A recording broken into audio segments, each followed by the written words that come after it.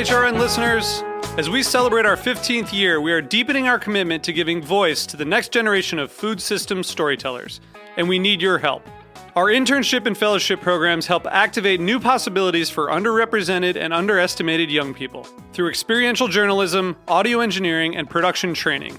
Through these unique programs, HRN helps food equity stewards build essential workforce readiness skills that expand their potential and foster economic mobility. Please consider supporting these critical programs. And with a minimum donation, you can be entered to win a dinner for two at an amazing restaurant in one of 8 cities and tickets to a concert at a great venue in one of those cities. We have incredible partners across the country who have donated, as they also share our passion for helping to educate the next generation of food systems storytellers. Check out heritageradionetwork.org/15 to donate and enter to win today. That's heritageradionetwork.org/15 to donate and enter to win today. And make sure you donate before March 31st. Thank you. This episode is brought to you by The Great Grow Along. Sign up at greatgrowalong.com. There's this coffee shop near my apartment that I used to always go to called Outro Coffee.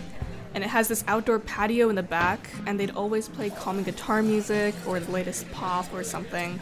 And I'd sit in there with my laptop and study for hours. But now my coffee shops tend to sound like...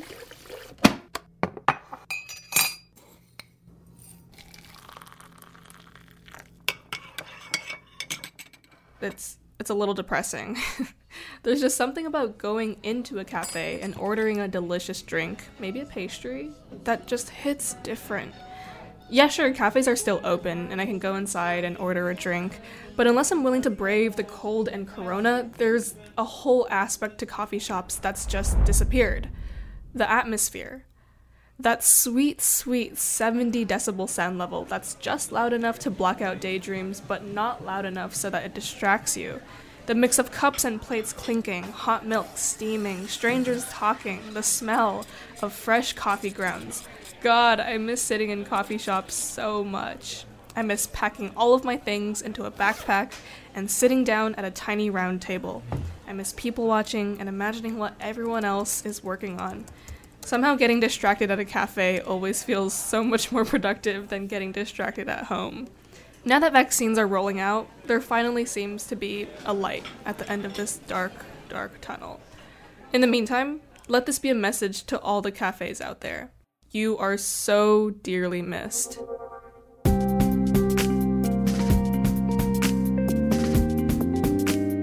That was Alicia Chan lamenting the temporary loss of one of her favorite pastimes. From coffee shops to cocktail bars, the world of beverages has been turned upside down by the pandemic. You can't always drink what you want, or where you want.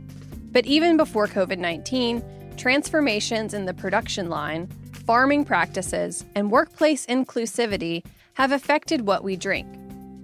In this episode, we are splashing into the world of beverages, from the drinks we sip on to the places we imbibe. More specifically, we study the ways that access, history, legislation, and simple circumstance may limit the beverages we can consume. We'll explore how to make the most of the ingredients lying around even the dustiest of liquor cabinets. Then we'll hear from a North Carolina state representative and 2 bar owners about the state of to-go cocktails. We'll learn about the future of the American craft cider industry and its potential to diversify the labor force. And lastly, we'll look into an increasingly popular caffeinated drink whose history tells a story of cultural resilience. I'm Kat Johnson, and this is Meat and Three. Meat and Three. Meat and Three. Meat and Three.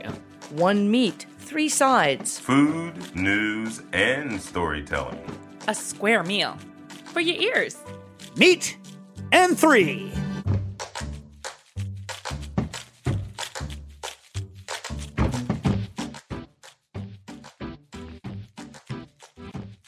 First up, Caroline Fox introduces us to John DeBerry, author of the cocktail book Drink What You Want. Centered around the idea that anybody can make great drinks, the book is full of recipes to help you discover exactly what you like. With a focus on accessibility, John also offers advice for situations when your options are limited, when you may think you can't drink what you want.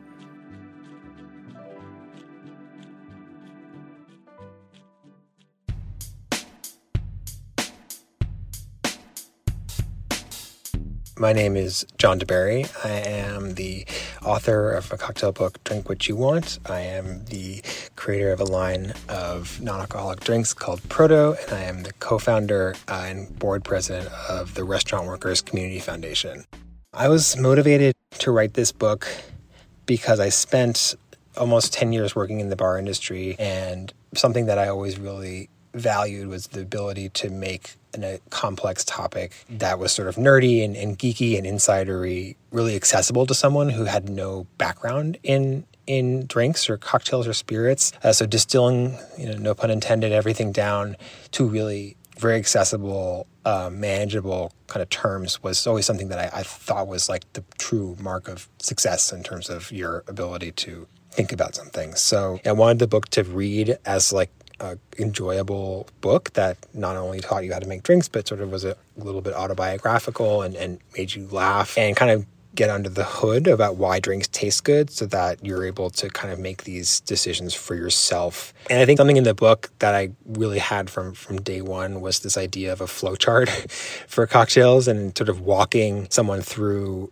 kind of how I think about cocktails, like if I'm developing a recipe for a menu or if I'm at somewhere and I'm making drinks, like how I sort of determine what I'm able to do based on my circumstances. And a lot of times you can do a lot with very little. And so this flowchart that I have, it's in a chapter called Feeling Desperate, and it's all about cocktails that you make in suboptimal situations. And in the flowchart, it's sort of the gag is that you're at your in-laws' house and they have like a very sparse liquor cabinet, and how to do a little bit of an inventory and how to determine, based on a few choices, like maybe you can do a drink like, honeysuckle, which is basically just like a daiquiri with honey instead of a simple syrup, and you can do it with any spirit, really. You can also make drinks like sour cocktails, like from liqueurs, like a Midori sour and amaretto sour, which are two of my favorite drinks, and they're actually just 3-ingredient drinks, and they're really easy to put together, and usually people have, a half-full bottle of amaretto lying around more readily than maybe, like a gin or something, or vermouth.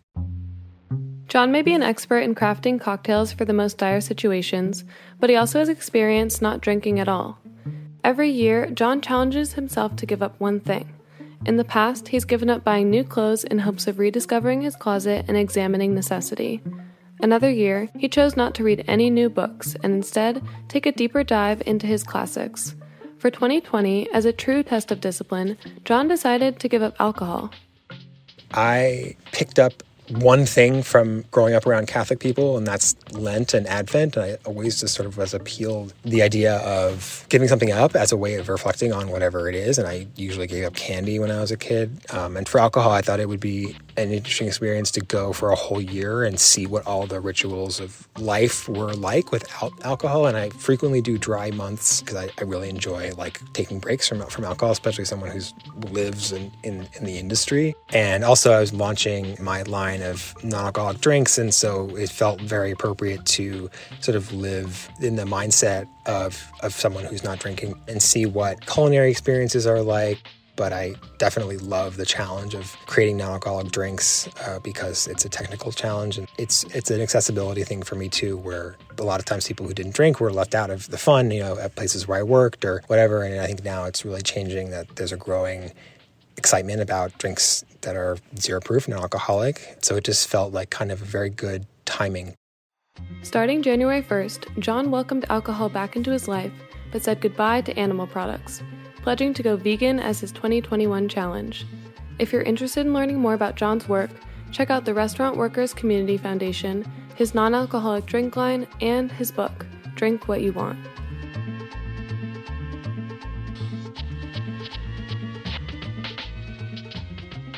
For me, one of the so-called silver linings of COVID has been learning to cook dishes that I previously only ate at restaurants.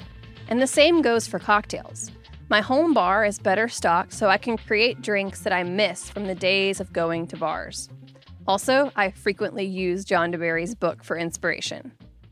Even so, I am no professional. I really miss having drinks made for me, with fancy ice and just right garnishes. And I'm in North Carolina, where liquor laws are some of the tightest in the country. While New York saw to-go cocktails early in the pandemic, I was surprised back in January to find a bar offering them in my neighborhood. Turns out, it was also a surprise to bar owners in December 2020 when they suddenly got the green light to sell to-go cocktails. I am Katie Ryder. I co-own the Golden Pineapple. We are in Asheville, North Carolina. I'm Donnie Pratt. I'm the other owner of the Golden Pineapple. The Golden Pineapple opened in May of 2019 and quickly became a neighborhood favorite and hangout for the hospitality community in West Asheville.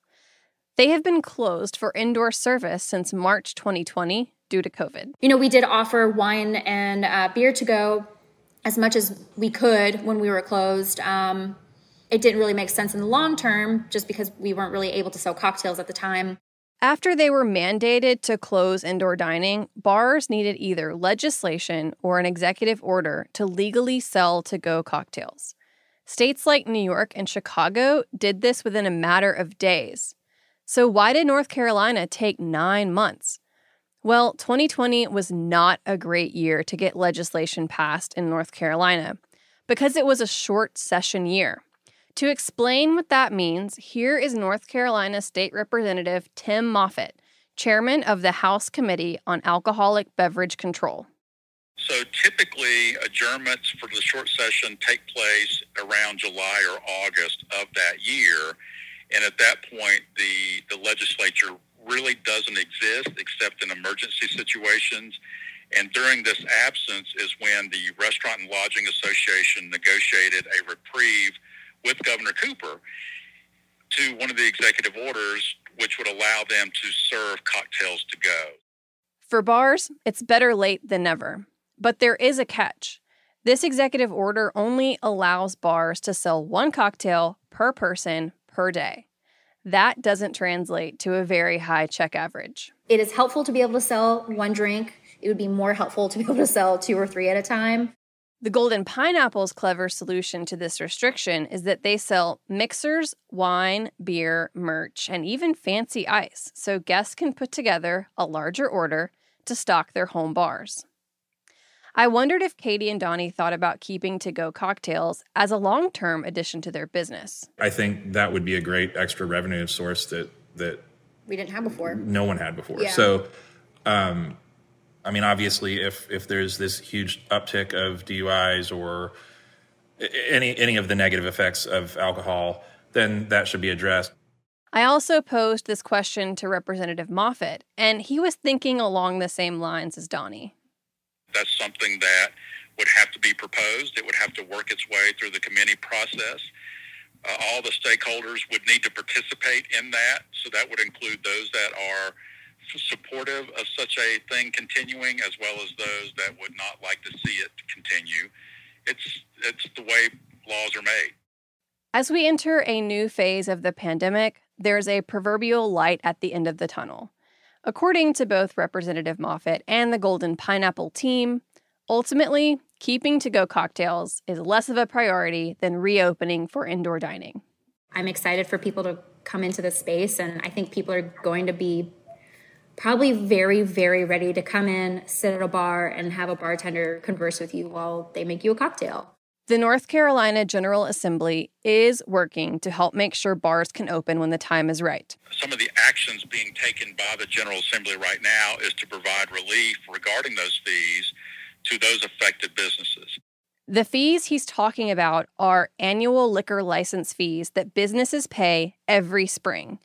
Last year, a lot of businesses paid them and then were not able to operate at full capacity for the whole year. I understand that I don't think when we were asked to pay our full fee that anyone thought that this would go on this long. Right. So currently on the governor's desk is a bill, H4 or House Bill 4, that allows the affected businesses that have been either closed or had such severe restrictions on how they operate imposed upon them to either operate without having to pay for those permits, so their permits would be active, or they could seek a refund because the way that their business model is set up, they're unable to open at all.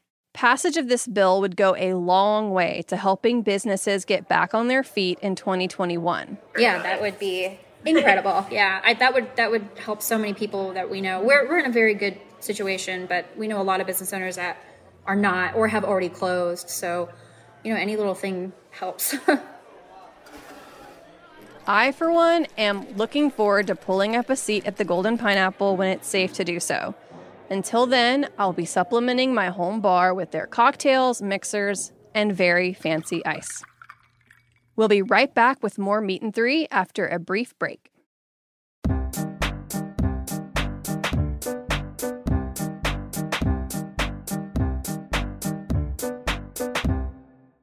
This episode is brought to you by The Great Grow Along, a 3-day hosted virtual garden festival connecting you with the influencers, tastemakers, and cutting-edge content of today's gardening world.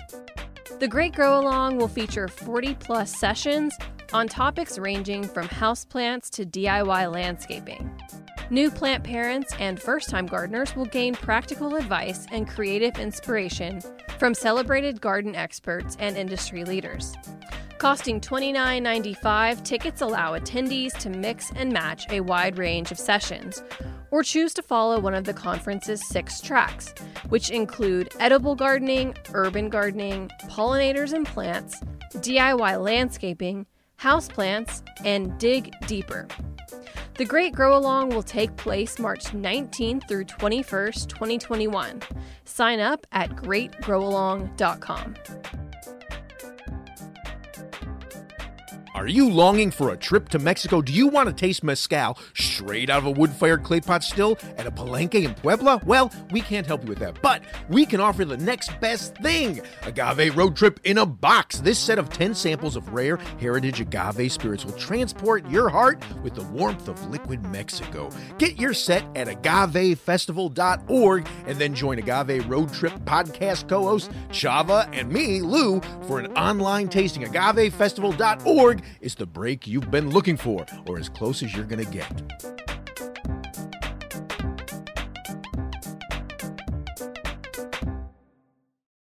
Welcome back to Meat and Three.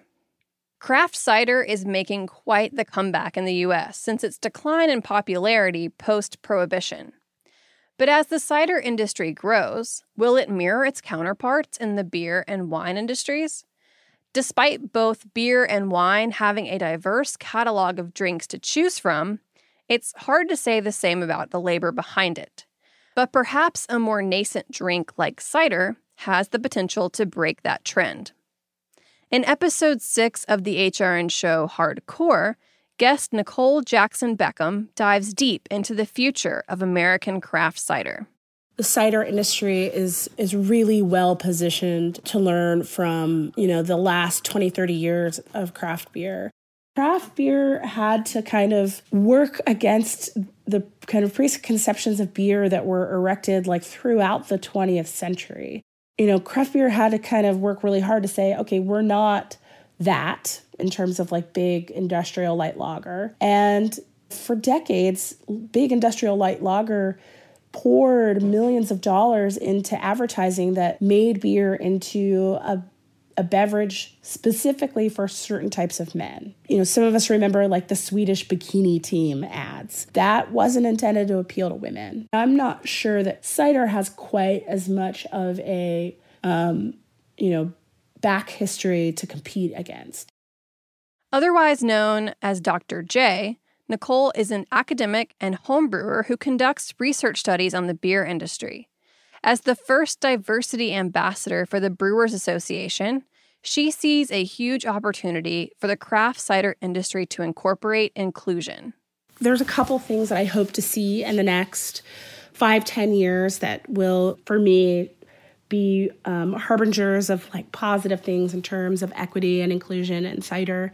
One, which is the kind of placemaking that cider can do with regard to its agricultural tie-in. That's a really long and interesting supply chain that I think can really, really be powerful in terms of thinking about the ways agricultural labor in the U.S. Involves the work and the input and hopefully the decision-making and empowerment of lots of different types of people. I hear a lot of craft brewers say things like, I would love to hire anybody who's great, but only certain people apply. And this is not just craft beer, right? This is cider, this is wine, this is spirits. Craft beverage has a kind of dizzying array of possible career paths, whether you are in finance or in communications or a microbiologist or a farmer or in sales, or you're a technical brewer or an engineer. All of these different pathways have a connection to craft beverage. And I think we haven't done a very good job letting lots of different people know that they can pursue a really rewarding career. And I think the lack of representation in people who work in the industry has really affected who can see themselves in a brand and who feels comfortable as a consumer in the spaces defined by craft beverage. Although cider doesn't have the same white, misogynist marketing track record as beer, it has its own historical inequities to combat, from land justice to labor and reparations. But it's not too late for this newly booming industry to deviate from that history. To learn about the past and future of American cider, check out all 6 episodes of Hardcore wherever you listen to podcasts. For our last story, Matan Dubnikov digs into the history of America's forgotten drink and the company reviving it as a force for good. Rewind edible history 8,000 years. Drop a pin on what is today the southeastern United States, and you won't find much soul food or sweet tea. The land between the Gulf Coast and the Mid-Atlantic was occupied by hundreds of indigenous tribes, each with distinct cultural practices and unique recipes tailored to ingredients sourced from the wilderness. However, one beverage surpassed their cultural borders and tethered the tribes together through the millennia. Its boiled leaves strengthened warriors before battle, and its black froth intoxicated ceremonial mystics. Fast forward to the 16th century, and the first European traders brought the powerful elixir back across the ocean to please aristocratic appetites. So what exactly is this mystery drink, and how can you get yourself a taste? Enter the Yaupon brothers. Yaupon really just stands out, above the crowd because it is indigenous to the southeast portion of the United States. So it grows pretty much all throughout the Gulf coastal plain. And it is the only plant species in the United States that is naturally caffeinated. It has this really elaborate history, mostly stemming from indigenous people, and they've consumed it in various forms and for lots of different reasons for at least 8,000 years, probably longer than that. And when you contrast that to tea, which originated in China, so tea is the Camellia sinensis plant, that's been consumed by humans for only about 4,400 years. So Yaupon is literally twice as ancient as tea. It's been around twice as long, and we just sort of forgot about it, swept it into the dustbin of history. So a big part of what we do at Yaupon Brothers is we try to bring it back. That's Brian White. He's the CEO of the Yaupon Brothers American Tea Company, the first company to resurrect the indigenous beverage in over 4 decades. Yaupon provides more caffeine per cup than black tea and less than black coffee, but caffeine isn't what gives Yaupon its super beverage status. It's an antioxidant superfood, and unlike tea, never feels bitter on your taste buds. A big difference between Yaupon and tea, for example, is that Yaupon has a lot less tannin than tea does. So that means it's not bitter. It doesn't have that astringent characteristic that you find in tea. Yaupon also has a lot of saponin, which is an antioxidant compound that makes things frothy. So you can actually, make it a foamy drink, which is what a lot of indigenous people did. They kind of agitated it and created this foamy head on top, which is really fun. It has tons of antioxidants, one of the most potent antioxidant-containing foods in the world. And then it has 3 different types of alkaloids, methylxanthine alkaloids, which is what caffeine is. It also has theobromine, which is the pleasure molecule in chocolate. And then it also has another one called theophylline, So these are all cortical stimulants that help you, get energized. But the real remarkable thing about Yaupon is that you don't get jittery from it. It's not like a hardcore buzz like you get from coffee. It's a very mellow, gentle, sort of no crash, no jitter energy boost. And so I think it's just a phenomenal tea. It's just unbelievable to me that it's never taken off until now. So, if Yaupon is such a delicious and healthy beverage, why hasn't it dominated our grocery store shelves? We can trace the answer to a simple change in European palates and the extinction of indigenous culture at the hands of colonialism. Yaupon is very closely intertwined with indigenous cultures, especially in the Southeast United States, and they pretty much were wiped out. They were either murdered or extirpated from the landscape and removed, and a lot of their culture did not survive. And they didn't have a written language, so nobody was writing down these things except for the oppressors. And I'd say Yaupon went away as a consequence of erasure. People did know about Yaupon, for many hundreds of years. It was even popular with white people or anybody. They were drinking it, they were exporting it to Europe. But I think over time, it just became sort of déclassé. People thought of it as a peasant drink or something for poor people. It wasn't fashionable. For nearly 500 years, Yaupon faded from ingredient lists and history books across the globe. Tea from Africa, India, and China satiated the appetites of caffeine-thirsty Europeans and became the mainstay drink of high society. Meanwhile, in the United States, thousands of indigenous people were driven far from their homes in the South to cold, windswept places where Yaupon doesn't grow, isolating a native beverage from its native culture. But Yaupon did not die. The evergreen tree grows wild in coastal plains from Virginia to Texas, and often finds itself as an ornamental plant in many gardens. It wasn't until a young Brian White followed his curiosity that Yaupon tea sprouted its roots once more. My brother was basically a kid, and I just sort of dragged him into the woods and said, look at this cool tree, because I'm a plant nerd, and I really like this Yaupon trees that were growing right across the street from our house.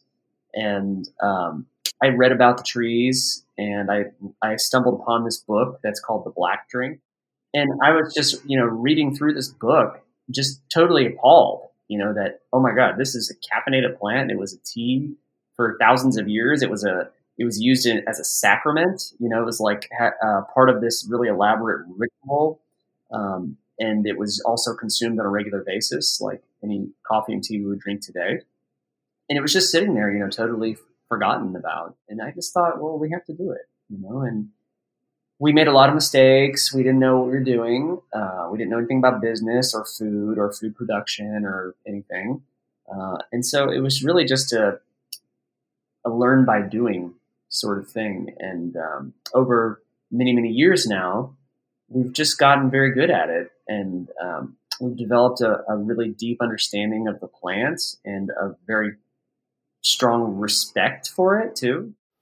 Yaupon Brothers began reviving the beverage in 2012 through a mixture of wild sourcing, organic farming practices, and the promotion of native tradition. The company employs from some of the poorest communities in the nation, and Brian works closely with influential figures like Sean Sherman, the sous chef, to support indigenous food systems across the country. Yaupon's association, through indigenous cultures, it was never negative. It was always a powerful, purifying, cleansing, sort of restorative thing for them. And that's what it is for everyone, even today. This plant's been around for millions of years. And I just think that it's so special, so uniquely American and pre-American, that it just should have a very prominent place in our society, for a lot of different reasons. And it's not just about Yaupon Brothers. It's about Yaupon. I mean, this is about an industry that we're trying to create that could really lift up a lot of people. You can create economic opportunities, and you can also create value, create things that don't hurt our environment, that don't keep people in poverty. That's what I want. That's what I think it can be. Yaupon tells an authentic tale of American history. It bore witness to hundreds of indigenous cultures shattered under the colonial yoke, yet found itself rediscovered as a beacon of Native heritage and a force for good. To learn more about Yaupon and where to get some, visit yauponbrothers.com and be sure to check the links in the show notes.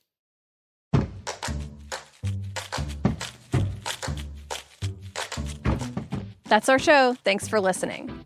Special thanks this week to Alicia Chan, Caroline Fox, Matan Dubnikov, and Karina Andriatos. Meat and Three is produced by Hannah Forden, Matt Patterson, Katie Mosman-Wadler, Dylan Hoyer, and me, Kat Johnson.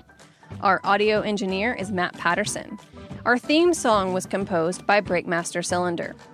This program is supported in part by public funds from the New York City Department of Cultural Affairs in partnership with the City Council. Meat and Three is powered by Simplecast. Meat and Three is a production of Heritage Radio Network, the world's pioneer food radio station. Learn more at heritageradionetwork.org and follow us at heritage_radio. And please stay in touch. Whether you have a story idea or just want to say hello, you can write us at ideas@meetand3.nyc. That's all spelled out.